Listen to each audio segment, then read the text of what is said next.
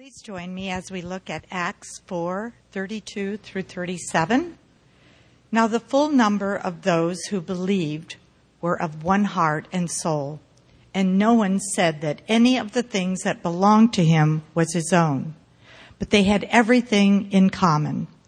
And with great power, the apostles were giving their testimony to the resurrection of the Lord Jesus, and great grace was upon them all. There was not a needy person among them, for as many as were owners of lands or houses sold them and brought the proceeds of what was sold and laid it at the apostles' feet. And it was distributed to each who had any need. Thus Joseph, who was also called by the apostles Barnabas, which means son of encouragement, a Levite, a native of Cyprus, sold a field that belonged to him and brought the money and laid it at the apostles' feet. Thanks. Good morning.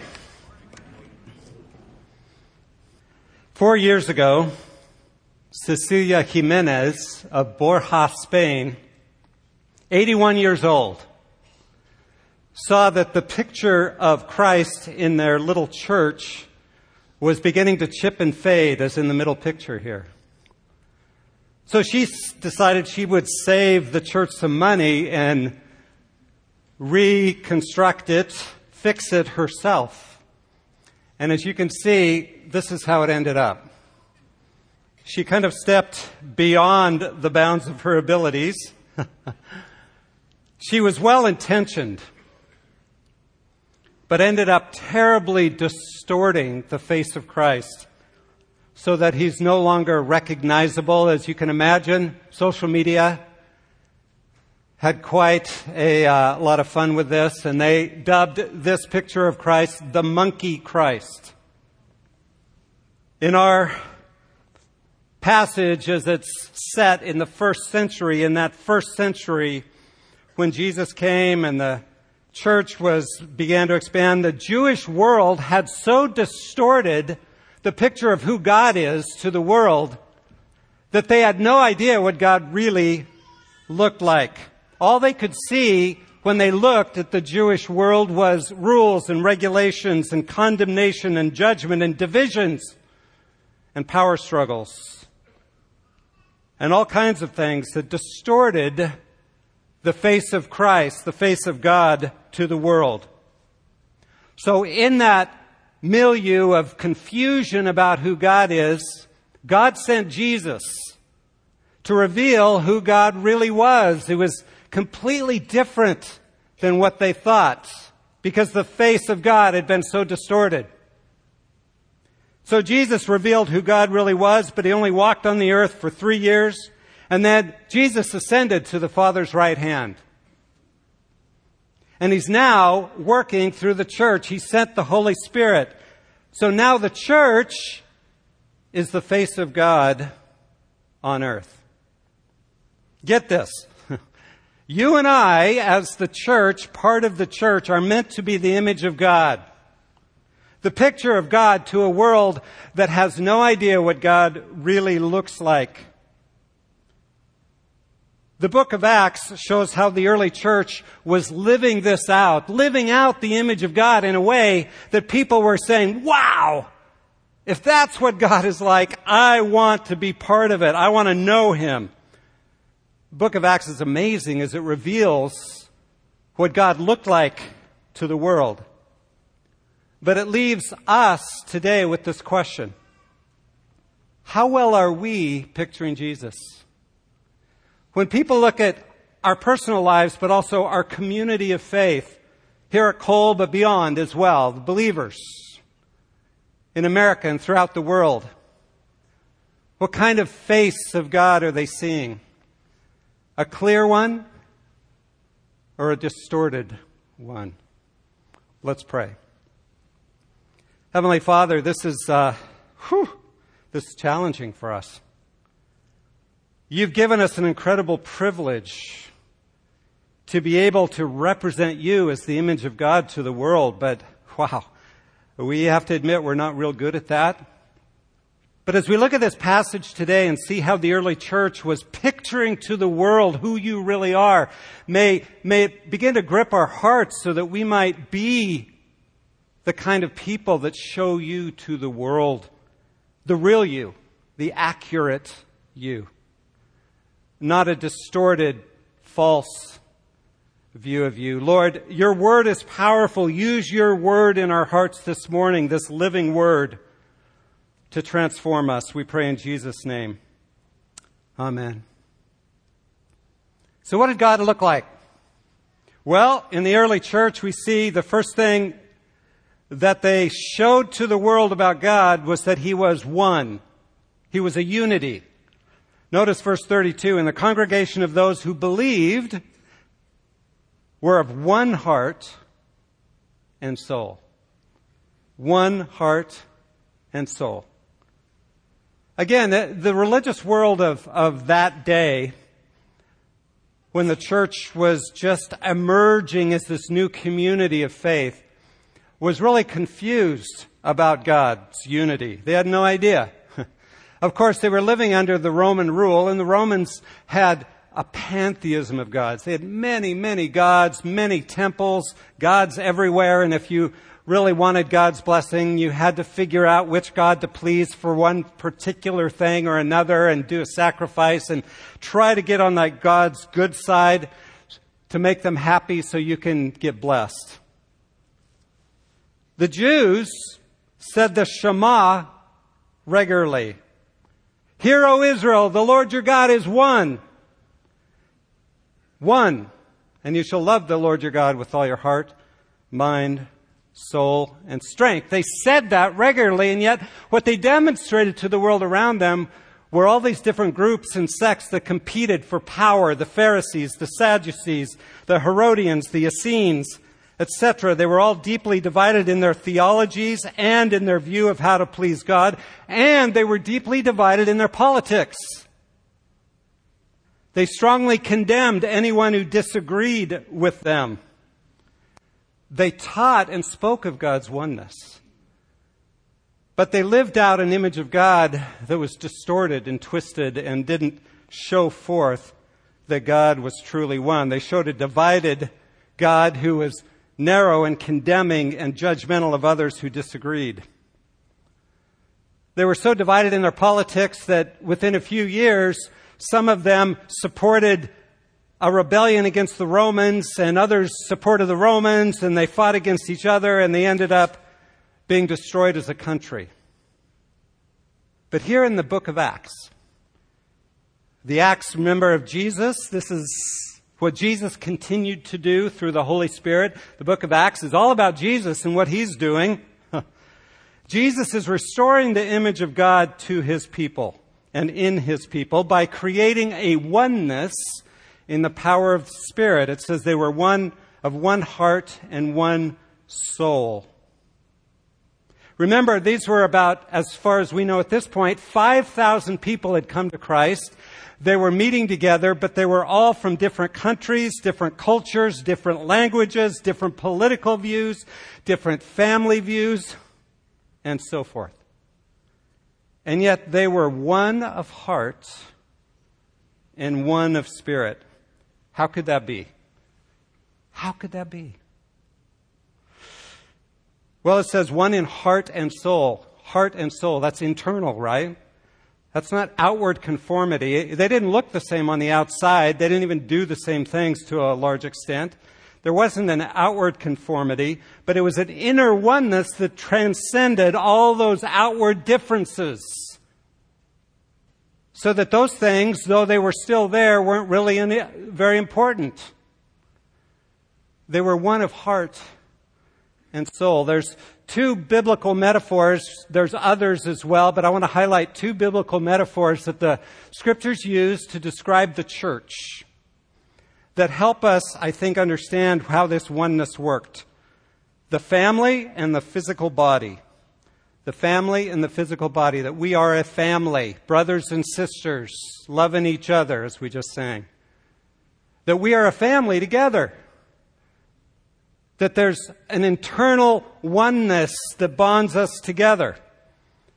Some of you have heard me tell the story before. When I was a boy, there were 4 Kramer boys. And we played often with the 7 Raleigh brothers. So we had enough people to play baseball games and football games and all kinds of stuff. We just loved hanging out together. But the Raleigh boys didn't get along real well together. Periodically, they'd get into a fight between 2 of them, and then there was this temptation to take sides. And if I jumped in on the side of one of the brothers, guess what happened? Pretty soon you had 7 Raleighs against you. And it's like, wait a minute, I'm just trying to be helpful here. But there was an internal oneness that transcended everything else, because the Raleighs were Raleighs. And the Raleighs stick together. And we're not letting anything come between us. Yeah, we may have a spat or 2, but that doesn't divide us. Because we are family. We're all children of Jesus, right? Sons and daughters of the King. He's our Father. He's saved us. He's adopted us in. We're His children. And therefore you and I have an internal oneness as family together that transcends all our differences. We are one. And the early church got it. They got it. See, that oneness became more important than all that other stuff, all those differences. And the other metaphor, the body, physical body. We're all one thing. We're all one body under a head, Jesus Christ, who is the head. So we all share the same lifeblood that flows through every one of us in the power of His Spirit. We are all one body. We're one thing under His command, and therefore that bonds us together and ties us together in a way that can't be separated. If you cut me off from you, can't be around you, or I cut you off from me, then the body is damaged. It's broken. It can't function like it's meant to function. The body's no longer whole. So when I look at you or you look at me, with all our differences, the most important thing about us is that we are one. One family, one body that's been created by God, and therefore we have a connectedness that we must be careful to preserve no matter what, Ephesians tells us. Preserve the unity of the Spirit in the bond of peace, so that God will be seen as He really is, as one. As a unity, 3 in 1, Trinity, Father, Son, Holy Spirit, and yet one God in perfect harmony working together. We've all been saved by Jesus, and He's now our head. So the early church, people looked at Him and they go, wow, isn't this amazing? There's oneness when there's no oneness anywhere else in the world. No true oneness, but there is here in the church. In the body of Christ, the world's tried really hard to achieve that kind of oneness, hasn't it? But it can't do it, because it only comes through the oneness of being created by Jesus Himself into one body, one family. So God is unity in diversity. And the body of Christ is unity in diversity. We're different and yet we're all one, and that oneness ties us together and reveals to the world what God is like. Isn't that great? But I think we have to ask, how are we doing in this? How are we doing in this? Not so good. You know, the world itself is a mess. The world's deeply divided. Midterm elections are this week, and there's all these threats about, boy, if it goes one way, the other side's just going to be terribly angry, and there's going to be a battle. And in fact, just this week in the New York Times, it said the current climate of division is so pervasive that in a report to be released this week, the Simon Wiesenthal Center found that more than 40% of Americans, it's almost half, 40% of Americans believe the country is headed to a civil war. That's where our nation is. And how are we doing as churches? Are we doing better? Well, not great. I see us deeply divided politically and in other ways. And I'll just say this is heartbreaking for me, but several have come to me and said, you know what, because you don't do what I think you should do politically. Whatever it is, both ends of the spectrum, stuff in between. Because you don't do what I think you should do politically, I'm leaving Cole. I can't fellowship with you. And sometimes it's other reasons. There can be good reasons to leave. I'm not saying there can't be. God can call someone away. But when it's over these kinds of issues, I just have to say that that's tragic. That's tragic. And it distorts the face of Jesus to the world. I just think we have to be careful and learn to not be angry and divided and judgmental and so that the world says, oh, that's what God's like. Huh. Oh, he's judgmental. Why would I want to get to know him? So how do we get back on track? Well, get our eyes on Jesus, right? See him as what bonds us together and once we get our eyes on Jesus, then those other things that tend to divide us, that make us look at each other and, I can't be around you. That's too irritating. That's too problematic. When you're looking at Jesus, all those things just kind of begin to fade into the background. Augustine said, to be true friends, you must love the same thing.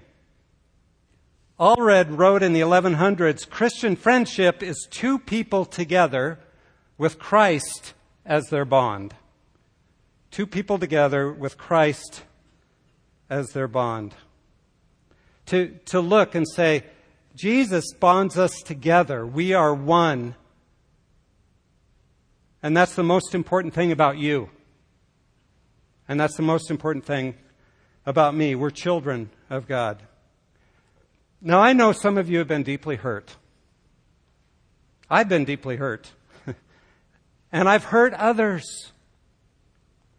But if our focus is on Jesus, we can live out Colossians chapter 3, where he lays out for us, I think, a picture of how we can begin to get along. Colossians 3, verse 12. So, as those who have been chosen of God, holy and beloved, because you're new people, you're in Jesus, that's your identity, that's who you really are.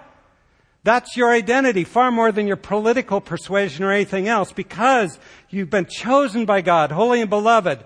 Put on a heart of compassion, kindness, humility, gentleness, and patience. Bearing with one another. Putting up with one another. The irritations. Bearing with one another and forgiving each other. There'll always be things to forgive. Forgiving each other. Whoever has a complaint against anyone, just as the Lord forgave you, so also should you. And beyond all these things, put on love, which is the perfect bond of unity.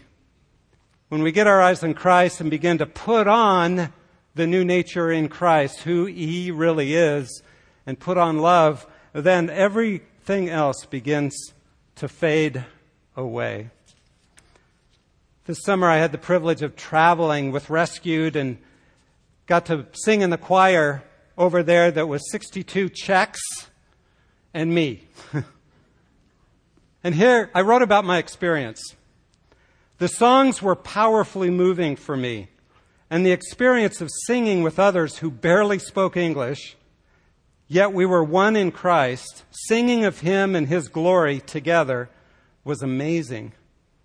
And when one of us messed up, we covered one another and helped each other get back on note. This was an incredible picture for me of the body of Christ and the oneness we share in him.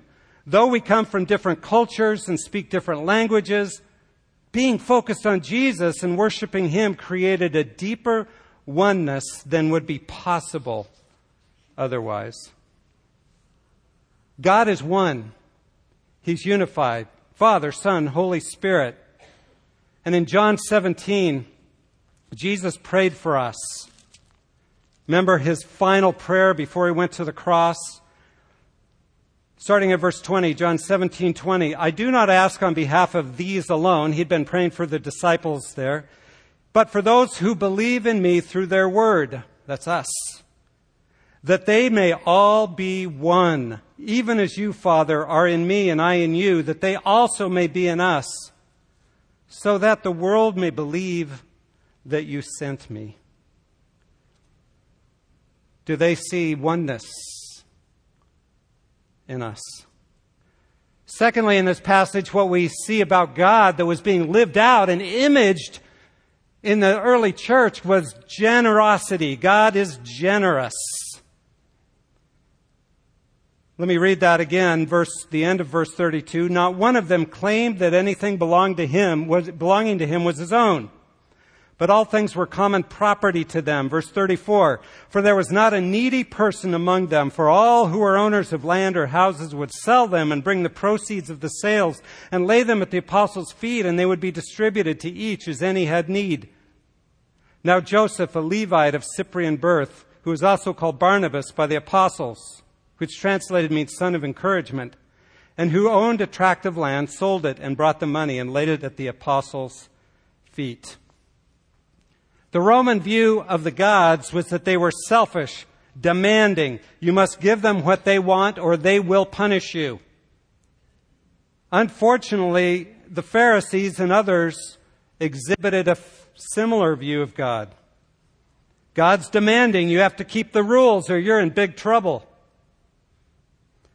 But the early church revealed the true face of Jesus, who gave his life for us, who God the Father sent his Son to die and carry all our sins. He didn't have to do that, but he did it because God is generous with his love. His amazing love we just sang about is so powerful. God gave all for us. And the early church showed that in how they used their possessions. What was the key? I think it's in verse 32. Not one of them claimed that anything belonging to him was his own, but all things were common property. When it says not any of them claimed that what they had was their own, here's the question. Whose was it? Whose was it? It says they had common property. They shared their things. They would sell their fields or property to bless others who were needy. But I think the key is understanding that everything I have is not mine, but it's not everybody else's either, to just take what they want. It's God's. Everything I have is God's. And he can do with it what he wants.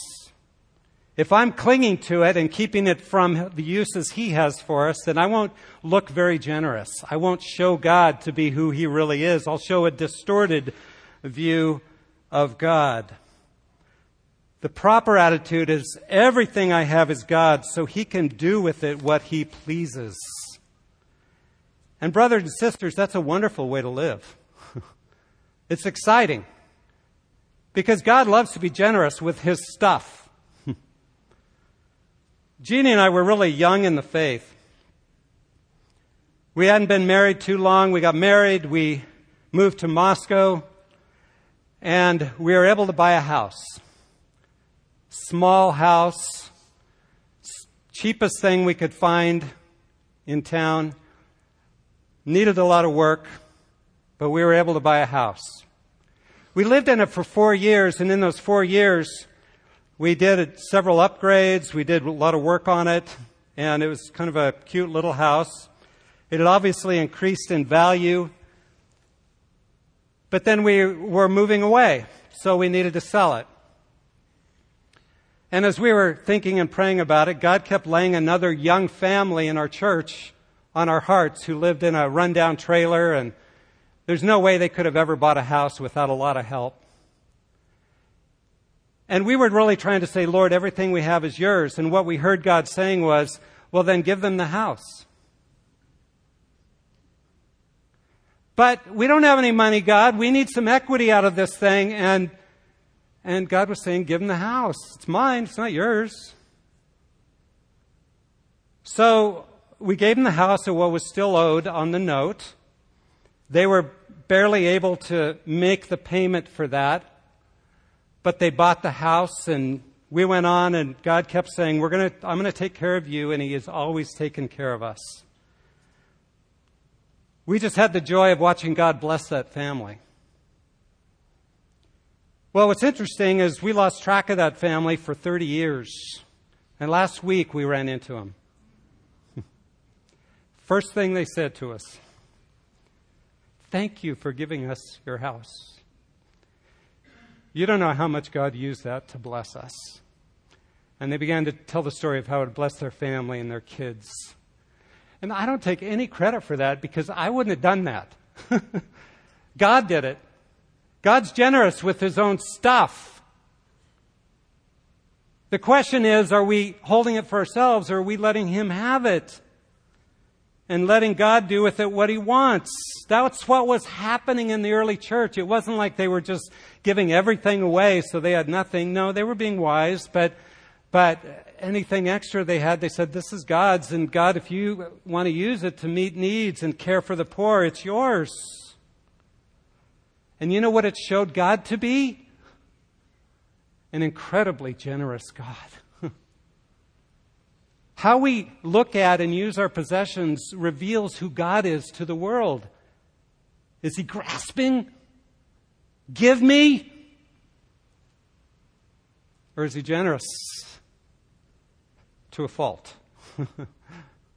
And then it gives the example of Barnabas. Barnabas sold a field, and it says laid the money at the apostles' feet so that needy could use it. And what's interesting about that is that I think that was a beginning point for Barnabas to just give his life, give what he had over to God. And later in the book of Acts, we see how Barnabas was the only one who went to grab Paul when he said he'd come to Christ, but nobody trusted him. And he reached out to him with compassion and brought him in and started him off in ministry. And then he had compassion on John Mark, and he had an incredible impact on the early church. But it all began with simply surrendering his possessions to God. How are we doing today with generosity? Now, I love this church, and I love how generous many of you are, and that's fabulous. That's incredible. But we have to admit, for some of us, generosity is kind of hard. Our culture teaches us so much to be consumers and to depend on our money and to put our trust in our money. It's so easy to do. As Gary Thomas says, some of us deeply fear losing our money, and we react with panic and anger if it's threatened. Others of us are driven by greed to always have a little bit more, and we will sacrifice some of our most intimate relationships to make more time and energy available to procure more money. Gary writes, I have seen some literally sacrifice their health and peace of mind to bring just a little bit more into what already looks like an abundant pile of resources. For still others of us were driven by a simple selfishness that insists what's mine is mine, and are robbed of the tremendous joy found in giving. A few blessed souls have found that generosity with money brings great, great freedom. How do we change? Well, we have to begin to see everything we have as God's, to use as He wishes. And let me warn you, though, He's a generous God. He will use what you have to bless others. But it is a joyous way to live. Jesus said it's more blessed to give than to receive. And then third, the early church, I think, highlighted who God is, that He is Lord of all. He is Lord of all. Verse 33, I skipped over that. I want to go back. And with great power, the apostles were giving testimony to the resurrection of the Lord Jesus.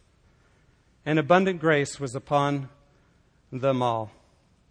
What does God look like? Like Jesus is Lord.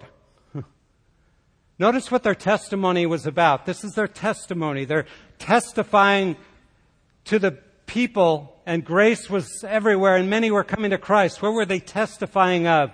The resurrection of the Lord Jesus, that He is Lord, that He is risen from the dead, and He is Lord of all. He's Lord over everything. He's Lord over the nations.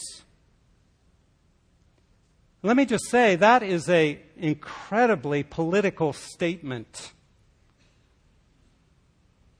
I know often we don't like talking about politics, but it just is, because they were saying Caesar is not Lord, and in the Roman Empire you had to say Caesar is Lord, or you could be in big trouble.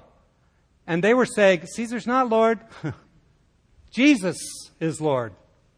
Lord over all the nations. Because if Jesus is Lord, Caesar is not. The early church had a clear sense that Jesus is Lord and that we, as believers, follow a different master than the world around us. And as you read the New Testament through the book of Acts on into which covered a huge time in the Roman Empire, quite a few years, 35 years or so, and then throughout the New Testament books and all that, it's interesting to me that they didn't really seem to care who was the emperor at any particular time. They didn't really seem to care who was king over Judea. They didn't really seem to care who ruled over Philippi. They didn't really seem to care about all that. All they cared about was that it doesn't matter who's in power, Jesus is Lord. And we're going to follow him no matter what. That was their testimony. And I just want to make a comment about that. You know, today when we talk about giving our testimony, what do we talk about? Well, we generally talk about, here's what Jesus has done for me.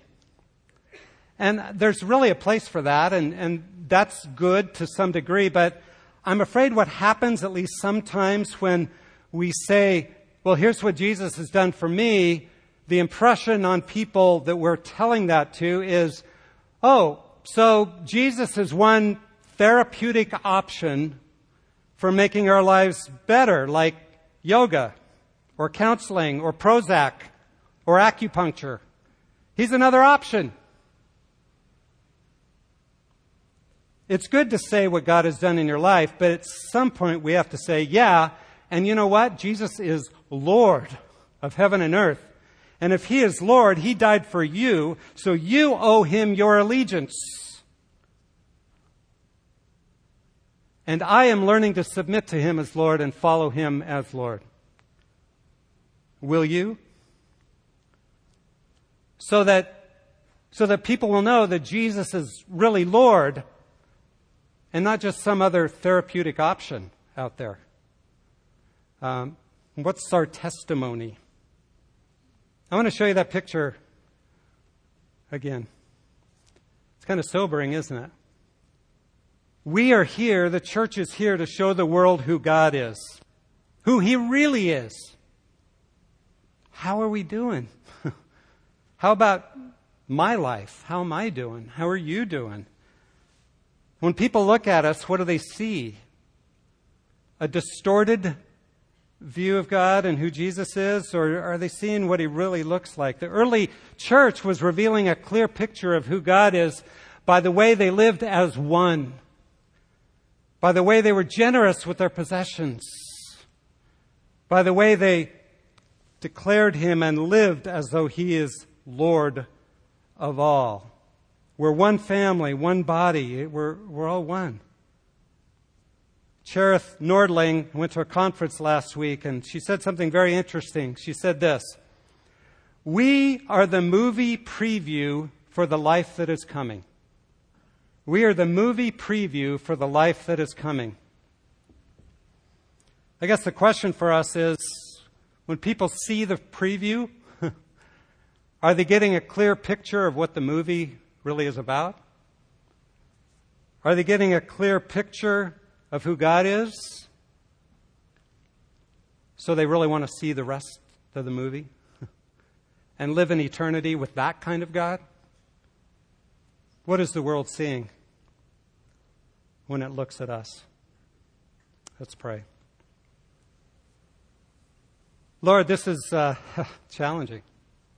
Challenging passage as it shows us a clear image of you and how we as the church can make a picture of you by how we live in a way that people will be drawn to it and want to see the rest of the movie, who want to know you for who you really are. And Lord, in those areas we're not doing so well at in our own individual lives, whether it's we're not too good at unity, or we're not too good at generosity, or we're not too good at exalting you as Lord, I just pray that we would go to you and humble ourselves before you and let you begin to transform us more and more into the image of the living God, so that others might know who you really, really are. We pray in Jesus' name. Amen.